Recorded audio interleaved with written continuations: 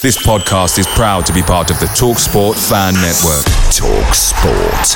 Powered by fans.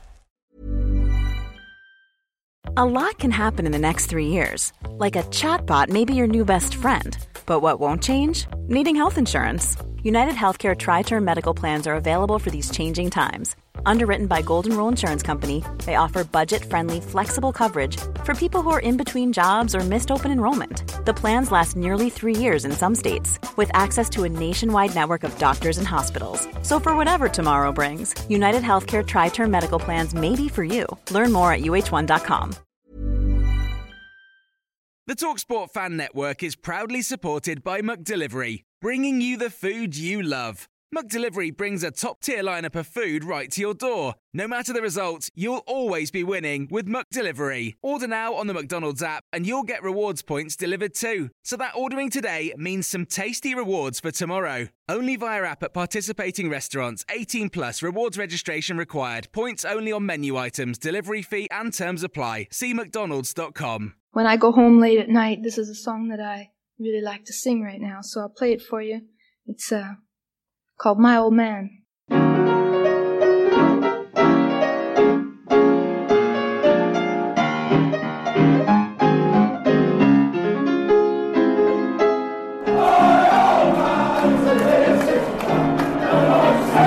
Target on his left, and now Harahan, brilliant control from the Irish. Wesley 2-0! Harahan with the assist, and Wesley going goal crazy at Carrow Road. Wesley in the right place at the right time.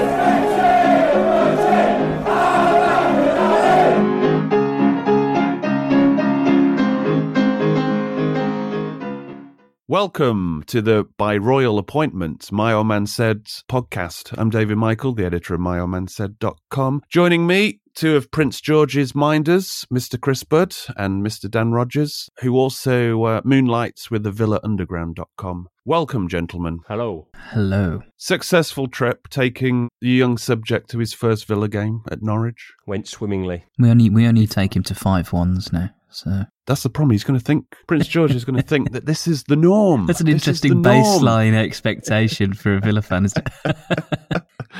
You see it online, especially around this Liverpool ticket, where suddenly the price is doubled for Liverpool, where some parents are saying, oh yeah, my kid's been enjoying it. Like the back end of last season, I started taking them to games. I'm not taking them to the Liverpool game, though.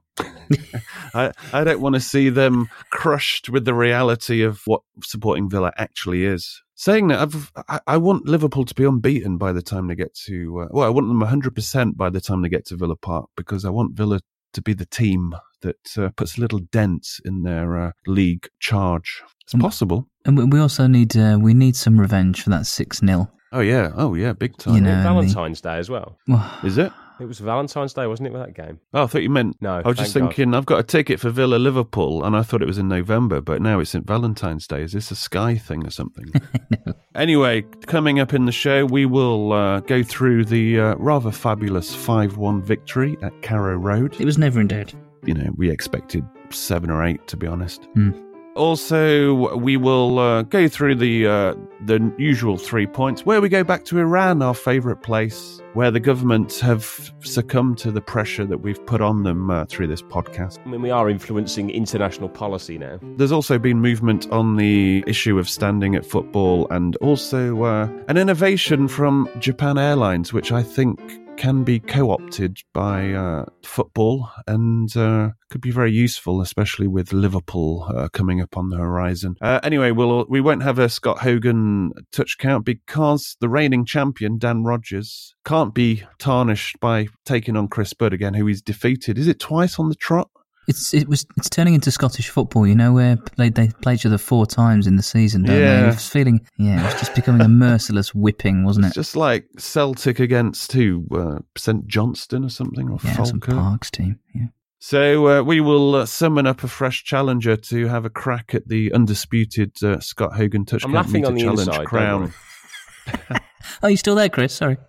You're going to have to rebuild your kudos, Chris. You're going to have to go around the minor leagues and take on a few other players to build up your cachet before you can get a crack at the champion again. Yeah, you're dropping down to the Gary Gardner touch count meter.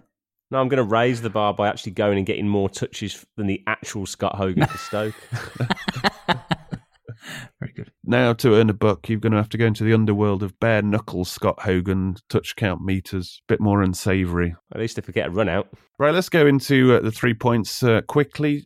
Just before we start, let's try something new. Ooh. Who wants to be the guinea pig for this? We're going to call it the Villa Dump. Okay. I want you to dump in 60 seconds what you thought of the game and anything that comes to mind, any stats, basically first impressions. So we get 60 seconds of the game before we get into the 3 points. Well, okay, who's volunteering then? This is just a test. You have a go. Okay. 60 seconds. Chris Budd, just first impressions in the Villa Dump. We came out the traps quickly, got the early goal, got on top quickly. I thought Norwich started reasonably brightly. It was even until probably the second goal. Wesley took both his goals really well. Should have buried his penalty. Should have buried the rebound, in fact. Didn't. Good save by their keeper. Yeah. Alas, never mind. Grealish with a really well-crafted goal. Slightly similar to the Rotherham one last season. Methinks so. Really good finish. Great assist by El Ghazi. I think Horahan, he'll gain confidence from his performance again. Great finish from him. Fantastic finish from Louise, yet again. Probably the goal of the game. Targett stepped up to the plate again. He was the outball, as we've said in the previous podcasts. Opens up the midfield for McGinn, Grealish, Horahan to bomb forward. They all had good games. Slightly tarnished by the stupid Mings error at the end of the game, which is a bit of a minor annoyance, but never mind. Engels with a slight injury, but potentially should be okay. 3 points. Thank you very much. Good night. There you go. Very good. Very good, Thank Chris. you for that. Right, that sets up the rest of the show. That's for those people who just can't get through 10 minutes without the mention of Aston Villa. But anyway, we'll discuss the Norwich game in full force coming up shortly. Right, first of all, 3 points. Well, this week saw finally the long-awaited government review on standing. Going back to last year, this is something, after more pressure on Tracy Crouch, the then sports minister, basically, this is the first time that the government have actually opened up the discussion since 1989 on standing in stadiums. So essentially now the report's out there. I think I put it out on social media. Basically, they just want robust evidence to suggest that rail seats and safe standing will improve spectator safety. So that's the challenge, really. And I think they're very open to trials now. So this is something, obviously, Wolves and Spurs have moved in position with by future fitting rail seats. And there's an opportunity there for Aston Villa to step up, because initially they were one of the first Premier League clubs, when they were a Premier League club, who basically put their hat in the ring for it and suggested they would do a trial. But it'd be interesting to see if the current establishment at the club will step forward as well, because the last few owners have been 100% behind it. So we'll see what happens. I mean, the upshot is it's the government basically saying prove it's safe and it shall be. So, more bureaucracy, and obviously there's going to be a bit of a wait, but at least there's a path now and you can see how progress can take place. Point number 2. This has been a weekly occurrence. We go back to Iran to find out some good news, as our sisters in Iran have a positive outcome. Mr. Dan Rogers, you are our Iranian correspondent. So please regale the good news. So this is the very good news, I suppose, after pressure from international policy pressure from this podcast, that and after FIFA came out and basically strong-armed Iran to let women into the upcoming World Cup qualifiers, and they've released 3,500 tickets for women to attend the upcoming Cambodia game. All those tickets have been snapped up, and these things don't come without their caveats. So I suppose that it's important for me to say that these women have to sit in a designated female section. Not quite sure what that looks like, but this is I think a necessary and an important step after the tragic death of Sahar Kodiyari, who she died having set herself alight in protest of these archaic and backward laws in Iran. Well, she got a prison sentence, or she was facing a prison sentence. She was facing 6 months for being 6 months imprisonment for impersonating a man trying to enter an Iranian game. Yeah, so I mean, at least her death has not been in vain, but it's sad it has to actually get to that. But I think FIFA are sending a task force to make sure that this actually goes to plan. It's an important issue. Right, meanwhile, point number 3. We used to talk about points that have nothing to do with football and relate them to football. So this is a bit of an old school 3 points. Japan Airlines have introduced a seat map, which shows you where a baby will be seated on your flight.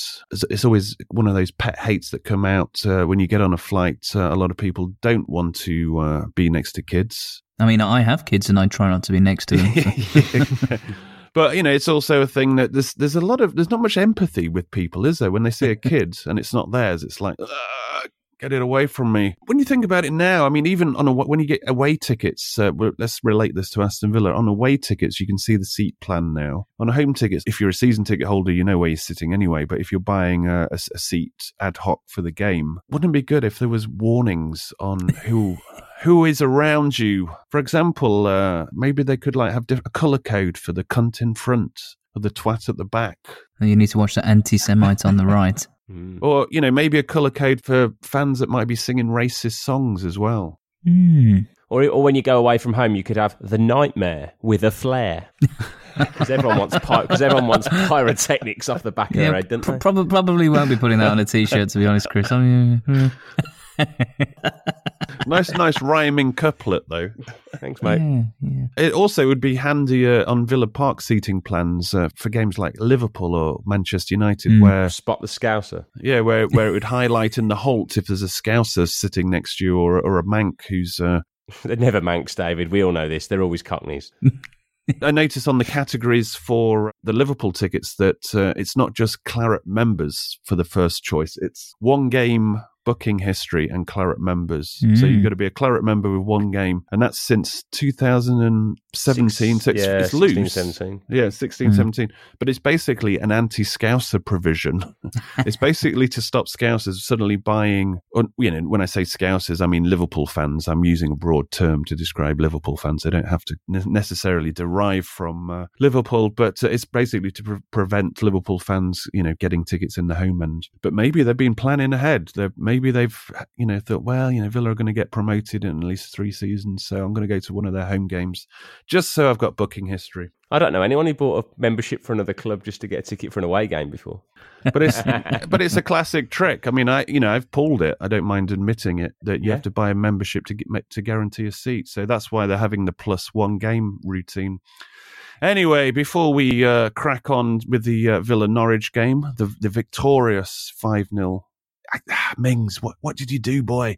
That's what I wanted to say. I wanted to say 5-0, not 5-1. Anyway, just a quick shout out to the good villains that make this possible. The My Old Man Said patrons. Want to first of all give a big shout out to Prince George for signing up after the Norwich game. Also Thomas Linton, Jake Chin, Daniel Wayne, Alex Moland and Nathan Evans. I was just starting to slow down there. I was just making sure there wasn't any made up names in this one. No, I didn't get that in time. But thank you very much. You all have access now to the anti-preview. And there's another show that once we get on a roll, hopefully that will come out weekly as well, or at least fortnightly. But yeah, please do if you're thinking of supporting the show, which will be much appreciated. It gets us through these dark nights, the depression of having to sit around editing this. Anyway, thank you very much. If you want to join it, please go to the myoldmansaid.com website and click on the Patreon link, and all the information will be there. Any questions, get in touch. Also, if you're on Facebook and you want an easy life and you want to do it all within Facebook, you can become a Facebook supporter as well. Just on the Facebook page of My Old Man Said, you'll see the supporter button. Just press that for more details. Right. On to Norwich. Norwich City 1, Aston Villa 5. Ooh. Smith, same team. I was trying to work out if I was surprised. I was expecting Wesley to play. I mean, that was all. I think that was a load of bollocks. Suddenly, people are calling for Keenan Davis, and you're just thinking, yeah, as soon as Keenan Davis doesn't score in his first game, he's going to be the next scapegoat. With Wesley, it was just a case of you've got to play to him, as we've said. You've got to get midfielders further up the pitch, and so I expected him to play. I mean, as you know, we know what we said about him in the last episode, and it's about his attitude, about less time focused on diving and crying and dying, literally dying, and more focused on being that using your strength and being a thorn in the opposition side. Norwich, obviously a lot of talk about them having 9 to 10 players out, which we were obviously constantly reminded of. But, as people have pointed out on social media, when you look at the team that started against Villa compared to the one where Norwich beat Manchester City 3-2, there's only 3 differences in there. I think, was Tim Krul one of them, the goalkeeper? But I thought McGovern had a decent enough game. He kept the score down, if anything. Yeah. So, obviously they've got some, their defence is... I think their forward line's pretty much their first team selection, isn't it? Pookie and the boys up front. Yeah, you got it's Cantwell, Stiepermann and people like that. Yeah, these are still it's mainly their players. Defence. And I think Smith sensed that, and that's why he just basically pushed people. And finally, they worked out. I was about to say, went in for the kill. You get midfielders in the box. It was completely different. If you took a picture of how Villa were attacking in this game and overlaid it in terms of from the games that they the last 7 games, you'll find 2 or 3 extra players in the box in this Norwich game. And I think key to that was actually the thing you mentioned slightly earlier, which was that we provided some service to Wesley. That the guy wasn't starved of oxygen up front. He actually saw the ball. And I think a lot of that was Target getting up there, and suddenly I don't know, it's almost like the midfield can click into a gear because they've got an extra option on that left-hand side. Yeah, there's a real feel of balance coming now. There was glimpses of it for about 45, 50 minutes against Burnley, where you thought, okay, you can see now how Smith wants this team to set up. Target makes a huge difference for me. I'm not going to say he's the key man, because he's not, but in terms of the difference he makes to the dynamic overall of how he gets the best out of the better players, having him there where he can push on means you can now play a 5-man midfield when you've got the ball, and you can be more solid without the ball. And I thought that was reflected on the right side as well, that though Gilbert for me isn't necessarily the best defensive, he's like Target, his ability to get into an advanced midfield role, it's an overlap, isn't it? And it's very, very difficult to, especially if you switch the players, we did a few times, that you can almost allow for the fact that, we might be on the chase sometimes, and that did happen against Norwich, where I think Gilbert was recovering a few times, and same for Target. But it makes it a completely different proposition because it frees those midfielders to, as Hourihane did to good effect, actually, found himself in and around the box, and you start winning penalties, you start picking up the scraps, and it was... what can we say? That we were right all along, and finally Smith's listened to this podcast and put into place. We've said it previously about sort of Wesley, and that give the guy some credit when he's actually been put in front of goal for the most part. From what we've seen of him, he's actually it's been reasonably clinical. I think his first finish was excellent. First finish is excellent. I think the second one he should score, but he does. It's very similar to the Arsenal goal. If you give him chances that way, give him good service, I think he's going to score goals. I think he had 6 shots in this game, and only one of them wasn't on target. And for the penalty, the keeper makes a cracking save. He should probably react faster to the rebound and bury it, but these things happen. I'm not going to be... the keeper that made a great save on the rebound as well, to be honest. He got he got like the top of his forehead to it or something. I'd have scalped him. It's one of those games where all the key pieces in our puzzle, they all clicked and they all influenced the game. It wasn't like one person ran the show. They all got involved. McGinn had some fantastic touches. There's the little flick down the corner. He sends the Norwich guy down the road. It's just incredible. I thought El Ghazi, he should have scored when he hits the woodwork, and he gets 2 assists. They all had end product.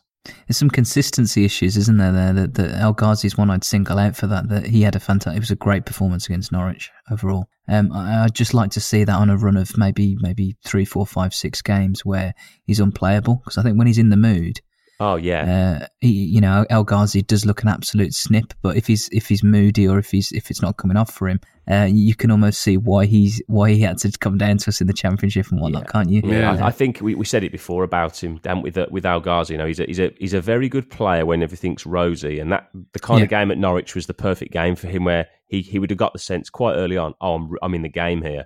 I'm going to get a lot of the ball, and I can be really positive. And when you're 2-0 up, it's very easy to sort of start being a little bit more adventurous. I mean, a similar thing can be levelled at Wesley. If you want to call it like fair weather player, where if it's going roses, then they're at it and they play with belief. But when it's when they have to tough it out, because we're going to need Wesley if we're playing the likes of Liverpool, Manchester City, Manchester United, like we used to say about Benteke, where I would say about Benteke, with Benteke you got a chance against anybody. So you need him mentally to be on tune that he's going to fight and fight and fight and fight, because he's got the strength, etc., to trouble any defence if he applies himself. On that penalty, just on an aside, I have this thing about short run-ups. I thought he was going to miss it as soon as he stepped up for that slow one, wasn't it? It was just, he never quite fancied him. Yeah, because he did that in pre-season, and I was thinking, he's one of these with his short run-up, and he buried it in the top-hand corner, and he thought, okay, he's Brazilian, fair enough.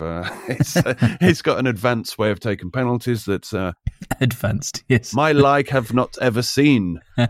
And so when he started to do his little short stroll against Norwich, I thought, okay, here we go, this is going to be. And then I thought, there's more pressure. I mean, that was a friendly, that's a friendly against nobody, isn't it? This is like proper. Yeah, he telegraphed it completely. Yeah, I thought it was a well struck penalty, but it was a bit close to the goalkeeper, wasn't it? Yeah. I mean, what you mentioned about him planting in the top corner, we have actually got another Brazilian who came on and showed him how to do it. It's just reminded him. What a goal! For a player who we've bought as a DM, that boy can shoot, can't he? That is. Well, I've got a feeling that that's going to be his party trick.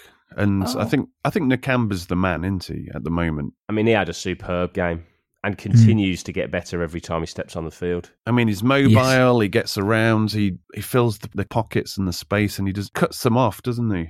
It's actually very exciting to have an array of options across the midfield, and they're starting to get a bit of a flavour, I think, of what people's roles are. This is the advantage I think we've got over the Norwiches in the division, that we've got the ability to have a different style of play. We can adapt, and actually we can absorb if we get injuries. We've got some strength in depth, finally, and I think that there's also the opportunity where in-game we can switch it up a gear, and that's why I think having players like El Ghazi and some of the supporting cast members, if you like, ticking over consistently, is it players like Luiz and Nakamba are actually quite cultured footballers and can bring a lot to it too. They're not just, this is a bit of a slight on Whelan, but you just had to drop him in front of the defence and he was quite, you know what I mean?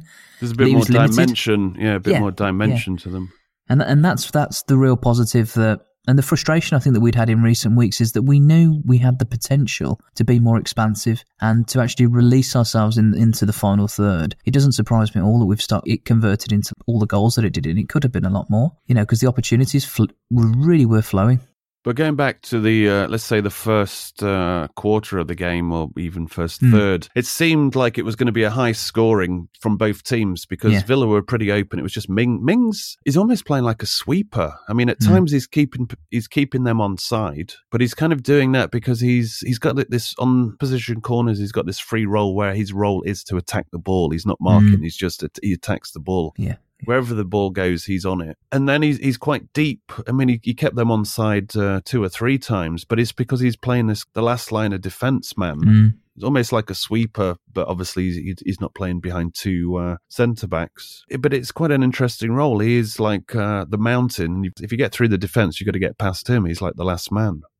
He makes Heaton's life a lot easier, apart from when he just has a collapse in concentration at the end. Kicks it into the sky. That's a pretty shambolic consolation, but we'll put that to one side. But in terms of blocking and everything, he was everywhere. And we give him all the credit for his heading ability, his blocking. He's a proper defender. But then But then you put him on the ball, and he can play. Yeah. I mean, in terms of we said it numerous times, what England lack at the back. When you compare him to a Harry Maguire, who's supposedly a £70 million player, and in terms of footballing ability, Mings just cleans up in terms of a more rounded player. To give it a bit of context, his gaff at the end is not necessarily a bad thing. I remember Villa when it was live on TV as well. Even I think there was like 20,000 at Villa Park when we played Everton live on TV and beat them 6-2, and I think we were 6-0 up.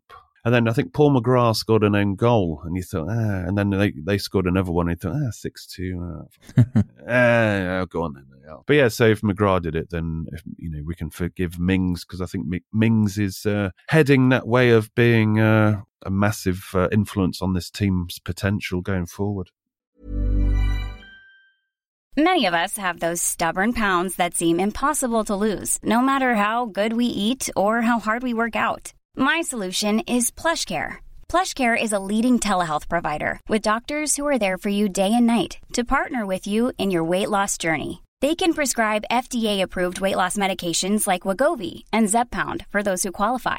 Plus, they accept most insurance plans. To get started, visit plushcare.com/weightloss. That's plushcare.com/weightloss.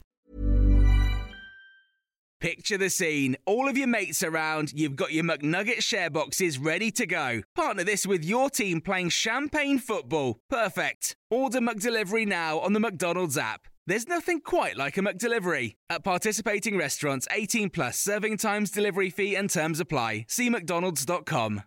The funny thing about the Norwich goal, or their consolation goal to give it its official title, was the scorer running into the net to pick up the ball to kind of run it back.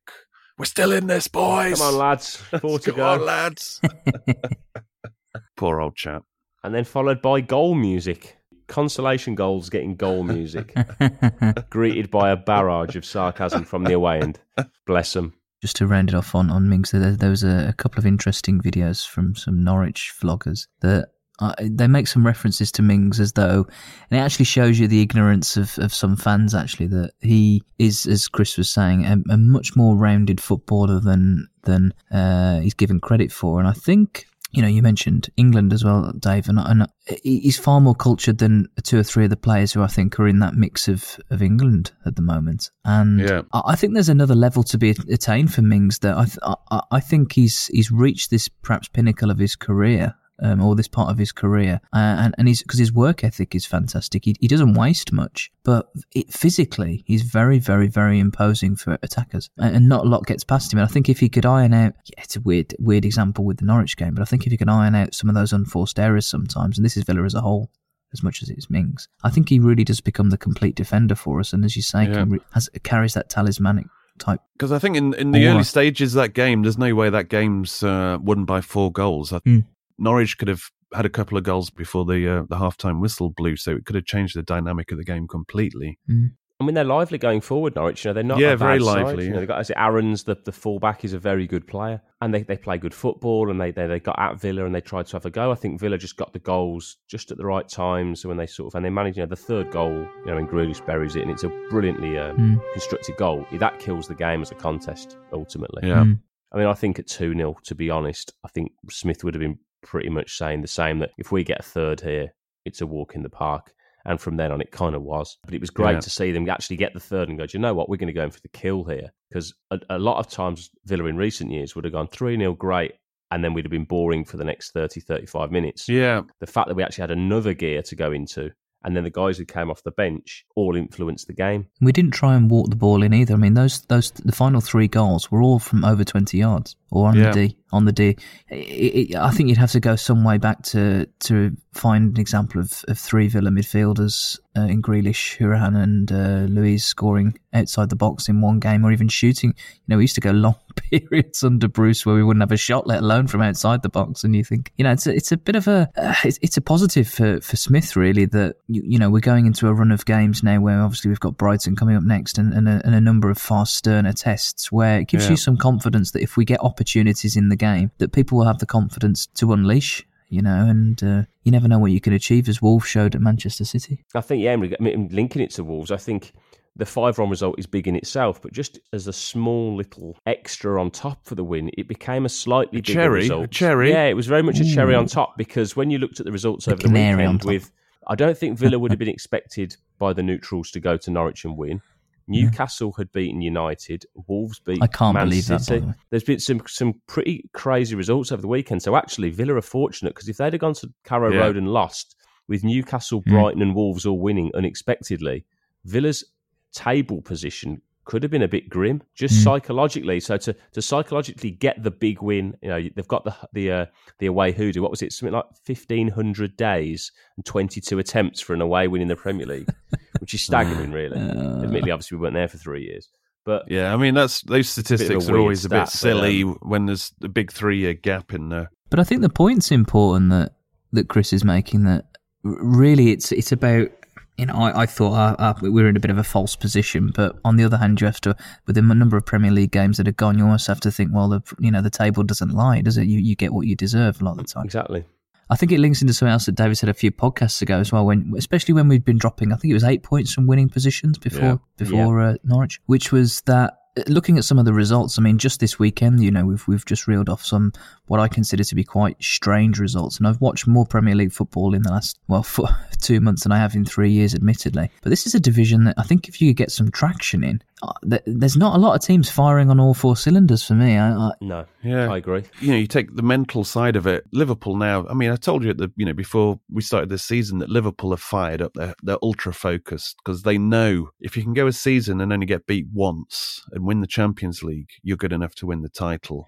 And it's their primary focus. I mean, I wouldn't be surprised if Liverpool won the league and City win the Champions League, because it's going to come a point where they'll realise that we can't win this fucking league. So let's concentrate on the Champions League. So suddenly they're concentrating on the Champions League, and Villa play Manchester City. I mean, this is going to be sampled when we get beat 8-0. But it's their intensity's down. They're not chasing for the league title, so the league games are not as important. And then their focus isn't as strong as it would be. And, the teams that are fighting 3rd and 4th, they're going to be able to drop points and still get in the 3rd and 4th spot. I think that might be that's why Leicester have got a chance of getting in there. Even teams like Wolves, if they get their act together. I think that so far has been kind of the theme of the season, in that you've obviously got City and Liverpool who really have got their house in order.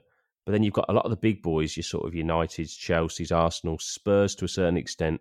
They're all in transition. I mean, Spurs, I think, are about to be in transition, if I'm honest. But they've got 3 of these big teams who would normally, that top 6 would be a closed shop. Yeah. And all of a sudden you've got Leicester come into the party who are well organised. They've kept their team together from the last couple of years. Wolves having Europe might affect them slightly. And then we've said it numerous times, you look at really the bottom sort of 12 teams. I mean, the fact that Everton, you'd have said, would have been, with the money they spent, would have been odds on to finish 7th or 8th, and they're currently in the bottom 3 and look fucking dreadful. It could be just a really wide open season. Yeah. I mean, just the fact that Newcastle, under Steve Bruce, have beaten both Spurs and Manchester United already. I mean, this is what I was saying, I think in the last episode, and the ones before that, obviously, you just got to take your opportunity in game. If you got to get, it doesn't matter who you're playing, you've got to do it. And because other teams are, they're taking scalps left, right, and centre. So hopefully, this Norwich game will give them the belief that they can, finally execute teams and get the 3 points. Because I'm looking forward to when Villa play Wolves. I think you'll see 2 teams going toe to toe attacking, and it should be a spectacle. Whatever the score is in the end. Well, you'd like to think with a team like Liverpool coming to Villa Park, I'd really, having not had it last season, I wouldn't have said because the pressure was on. I'd be really excited to see this Villa team play a team kind of with very little expectation. I don't think many will expect Villa to turn up and turn Liverpool over, but it might be apart from you, but potentially it's a soundbite right there. Potentially taking the shackles off them, and Smith just saying, "Just go and have a go," might suit them really well. I'm going to set myself up for a soundbite now, because this will probably sound a bit contradictory. I do think Liverpool are playing better than they were playing last season. They've seemed to have, as Dave said, that they're sober focused on not having, I think, a repeat of last term. But they didn't do anything wrong last term. They did absolutely nothing wrong apart from lose 1 game. They didn't, but that's the point that I'm making, that they've gone into this uber focused, uber streamlined single-mindedness this term, over and above that. But this season, they have had already some generous decisions go in their way, I think, and no team's infallible either. They only won the last game with the last-minute penalty. Well. And I think VAR can strike any team at any time. Yes, as we know all too well. Yeah. I just want to go into that game, obviously with a few more points on the board knowing that you've got a chance to, have a go at them. And, I mean, I think aside from the City and the Liverpool games, you look at what's sort of on the reasonably immediate horizon with kind of, we've got a trip to Wolves, I believe, in November. There's obviously Newcastle to come to Villa Park soon, which is an important game for Villa. Get your potatoes. Yeah, Brighton at home. I think Brighton at home is a really important one. Brighton and Newcastle is a really important game, especially knowing you've got to play City, Liverpool, Wolves and United around them. But the difference is that this time round, we are competitive, and in the years of Premiership malaise that we found ourselves in before, and this was one of the huge benefits, I think, of getting down, and you have that huge clear out and false starts left, right and centre. But as you were just saying, really, that we're not going into a game like Liverpool hoping for a draw. We've actually got, I won't say expectation, but we've got the ability to cause an upset, and I think that we would try to do that. Yeah, weirdly enough, this team, obviously, if it continues to progress, it's more as likely to get a win as it is to get a draw and a defeat. It's almost it's kind of a flip a coin type routine against anybody. This team will go down fighting. They won't be 4-0 down after 50 minutes in a half-empty stadium and everyone's There's another soundbite. Yeah. When we're having this podcast on the steps of the Holt End and we're 4-0 down after 20 minutes and we've left. And we've walked out and we're all stood at the train out the door station at going, 4, or whatever we'll call it. Out the door at 4. Yeah, I think we should introduce that campaign before the Liverpool game. Out the door at 4. If we go 4-0 down, we're all out. Still going to town at half time. I mean, I think I buggered off at 4-0 in the last time that Liverpool came. Seriously, I think we're going to have a go, and if they're still 100% when they come to Villa Park, we may be a threat to that. And they'll see us. Do you know what? So we came close against Arsenal, we came close against Spurs, but it would be great in the not too distant future to really put a marker down and make a big statement. And traditionally, even when we were shit, really bad side under sort of Lambert, I remember we'd turn over, I think the season we turn over Chelsea at home one year. We had Man City the same season. We'd turn them over. We were Chelsea's bogey team for a couple of seasons. I remember the famous Delph. Mourinho could never beat us at Villa Park. No. And there was the 3-2 win against Man City. So even when we were dreadful, we'd still get a couple of scalps through the season. And this was a bad Villa team. Right. I mean, it was all good. All positive vibes. I mean, I think the Prince George, if everybody's seen the video of that, especially the second part where he's just freaking out, he's going mad. It's proper royal limbs, isn't it? Then he transitioned, give it royal limbs, there's a new saying. Then he transitioned into polite, stately applause. That was quite funny. But no, I didn't know he'd been converted to a villain so quickly. I was quite surprised. Good lad. The Villa force is strong in that family, and I see there's another as well. Is it Charlotte? Yeah, it's a full family trip, wasn't it? Yeah, she was there. She'll be turning to the Villa side soon. But the only thing that put a dampener on the weekend was this video that floated around the Nakamba song. I mean, there's a few Nakamba songs, but this is the racist version. I mean, the Ezri Konsa one went out, but then it's just one reference, and you just think, it's just dumb people not really knowing what they're saying, and they're thinking, they're being funny, and they're not intentionally being racist. It's just the way it comes out. There was the Black Tammy one, which is another case of people thinking they're clever, not really realizing the context. But in this Nakamba one, when you've strung together 3 which are race-related slurs, it's just 3 strikes and you're out. You've got to call that out. I mean, if you haven't heard it, it's basically Marvellous Nakamba. I'm not singing it in rhyme. Marvellous Nakamba, his dad's a Rasta, McGinn's his master, his cock's fucking massive. When you manage to get crowbar in slavery in there as well, it's a connotation to slavery. It's like, I mean, it's all wrong. I mean, it doesn't take me or anyone else to, I think, necessarily sit here or online and do that. I think that the bigger issue is that it just needs to stop happening, and there needs to be some self-policing on the concourse, really.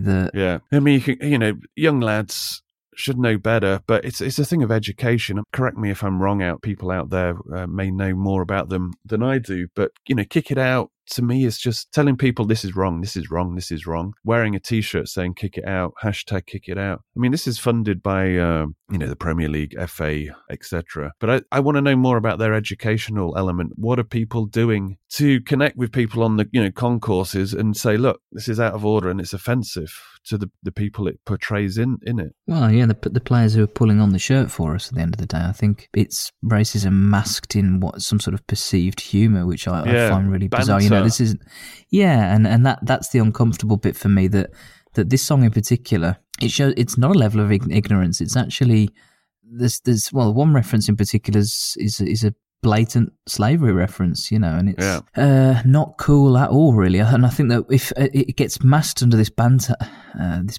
notion, when just because it isn't like some of the really, really outrageous racist abuse that we've seen even this season in Serie A. Lukaku suffered some terrible racist abuse just recently.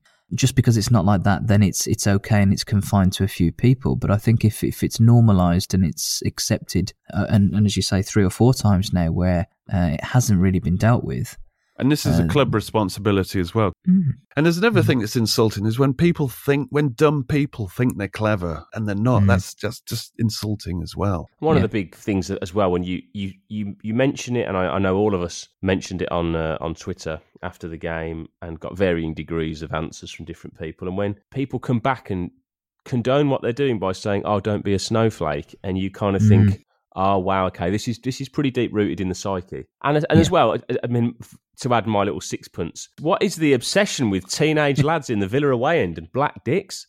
Yeah, it's a bit fucking weird. It is weird. It is. And aside from anything else, putting my sixpence in, it's kind of like, as someone who works in music for a living, aside from anything else, the racism, it's a fucking shit song. It's rubbish.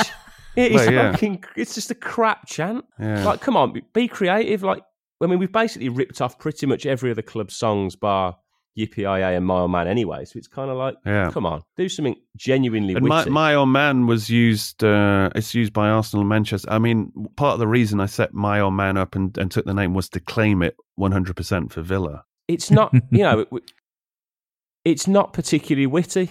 And I've been in the Whole Tender on numerous occasions and to away grounds, and generally speaking, our fan base, and I think it's generally a Midlands thing, because to be fair to the Blues, they're the same. They're quite a witty bunch, and you think, where is this? This is just, it's crap humour. It's inane, isn't it? It's inane. It's like a bunch of 12-year-olds. Behaviour. Yeah, it's just like, let's just make up any old song that everyone else is singing and just shoehorn a load of words in. It's just like, come on. I mean, Norwich is a fucking long journey. You've got at least 4 hours to get there. That's 4 hours of drinking time on the coach. Think about it a bit. Take a fucking notepad and pencil and come up with some better tunes. Give someone a guitar. But when it comes down to the nitty-gritty, it's just not funny. No. Yeah. But it's not, this isn't virtue signalling and any of that bullshit. This is just like sane, reasonably intelligent people saying that's just wrong. And if you went to court, there's only one winner in terms of proving whether it's racist or not. So, it's simple as that. This is not little, 3 strikes in one song. I mean, come on. One, you can go, naivety, toxic banter, but 3, it's like, that's just not on. And if people hear it on the concourse, you got to shut it down because the club won't do anything. And, I'll have a word with the club about this in terms of educating rather than just say, no, this is wrong. Because when you say something's wrong, the first thing you want to do is rebel against it. Or just, treat him in the way that they'll listen to. Just get Grealish to be very public and go, lads, you're being dicks. Shut up. Not like Nancy around with it and be like, we need to send out a load of pamphlets. Anyway, we will see what happens in terms of that, but it can't go on. It's just not on. Do we need to say anything else about the Norwich game? I mean, there is that you can take away the fact it's one win and we're going in the right direction now, but we are far, far from out the woods. Oh, it's the international break now, so we can relax. We don't have to talk about Brighton and what they're up to. We're off to Iran. See you later. Actually, I thought this would be a bit more wilder, but we don't know. We're still a bit confused when we win games, so we'll work that one out over the international break. I think we've kind of we'd call it like we're about par for the course, because we kind of expected to beat Burnley and go to Norwich and win, so we're kind of par for the course for the week. And I'm still pissed off about the Arsenal result. Yeah, I am still. That's that one, right? Because, the first thing I did when we beat Norwich was I thought, okay, so what happens if we got those 2 points against West Ham and the 3 that we should have had against Arsenal? Oh, fuck, we're in the Champions League places. Yeah. That was before the last batch of games. I haven't worked it out on the most recent table. Because I did the same, and I was being reasonably conservative, and I'd said, if we'd have got a point at Spurs, a point against Bournemouth, a point at Palace, even a point at Arsenal. No, 3 points Arsenal, come on. Even if we've been conservative, 10 fucking though, men. we could 10 fucking men at half-time, 1-0 up. You got to win that fucker. Yeah, what you're saying is when Liverpool should be coming to Villa Park for the top of the table clash. Yeah. We could very easily, by not being, we've said this so many times, but by not being a heck of a lot better, we could be 4-6 points better off and have clear daylight between us and the bottom three. Yeah. Which in We've the only got grand about 1 scheme of point things, at the moment. That is the plan. Yeah. As I said earlier, it becomes a big win when you look at the other results around us. Yeah, it was a big win in terms of us getting stuck in some quicksand. I would venture. Yeah. Also a good win because it does address the goal difference. I mean, if you look around us, especially below us at the moment, there's. If you're looking for clues how the season's going to pan out, and you see teams with like -7, -8, -11 goal differences already after not a lot of games, and Villa's, I think it's +1 at the moment. My observation of some of the other teams I've seen play so far, and I see a lot of teams who are playing as we were when we got relegated, that they're set up to not lose, and that I think plays to our advantage. Yeah, I agree. No, exactly. We're not going down, but if we are, we're going down fighting, and I think we're going to win more because we've got solid enough defence as well. Proactive teams generally get rewarded in this division. Yeah. Right, on that note, please do subscribe on whatever vehicle you are listening to this show on, whether it be Spotify, Apple, or one of the many podcast apps. Please do join the Mad Few Facebook group if you want to converse throughout the week regarding topics that we've mentioned and flag other things up for our consideration. Any final words, gentlemen, as we slip off into the night? Onwards and upwards, hopefully.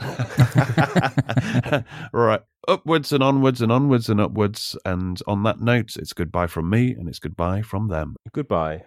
Goodbye. My old man said. Hogan did play and scored a last-minute winner as Stoke somehow managed to beat Swansea, who I think they were top. Swansea were top, were they not, before the game? They were. Crazy. 2-1 away from home. Scott Hogan came on in the 64th minute and changed the game. Wow. Do you know how many touches he had? 10. 1. Second. Go on then, quick no. This is like a five-a-side game. Next guess, Chris Budd. 8. 7. Third go. Wow. It's got to be more than, isn't it? 12. 13. Rogers wins. It was 6. It was 6. So your 7 was the closest one. Oh, Chris, you are a Tyrone Mings back pass, buddy. that was just a friendly game, but you still the same outcome. It's never a friendly. Could you play the consolation music, please?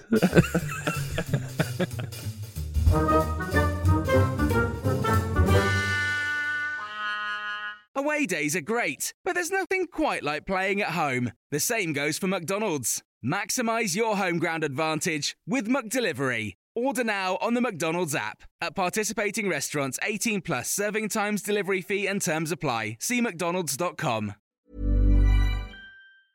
Planning for your next trip? Elevate your travel style with Quince. Quince has all the jet-setting essentials you'll want for your next getaway, like European linen, premium luggage options, buttery soft Italian leather bags, and so much more. And is all priced at 50 to 80% less than similar brands. Plus, Quince only works with factories that use safe and ethical manufacturing practices. Pack your bags with high-quality essentials you'll be wearing for vacations to come with Quince. Go to quince.com/pack for free shipping and 365-day returns. This podcast is proud to be part of the TalkSport Fan Network. TalkSport. Powered by fans.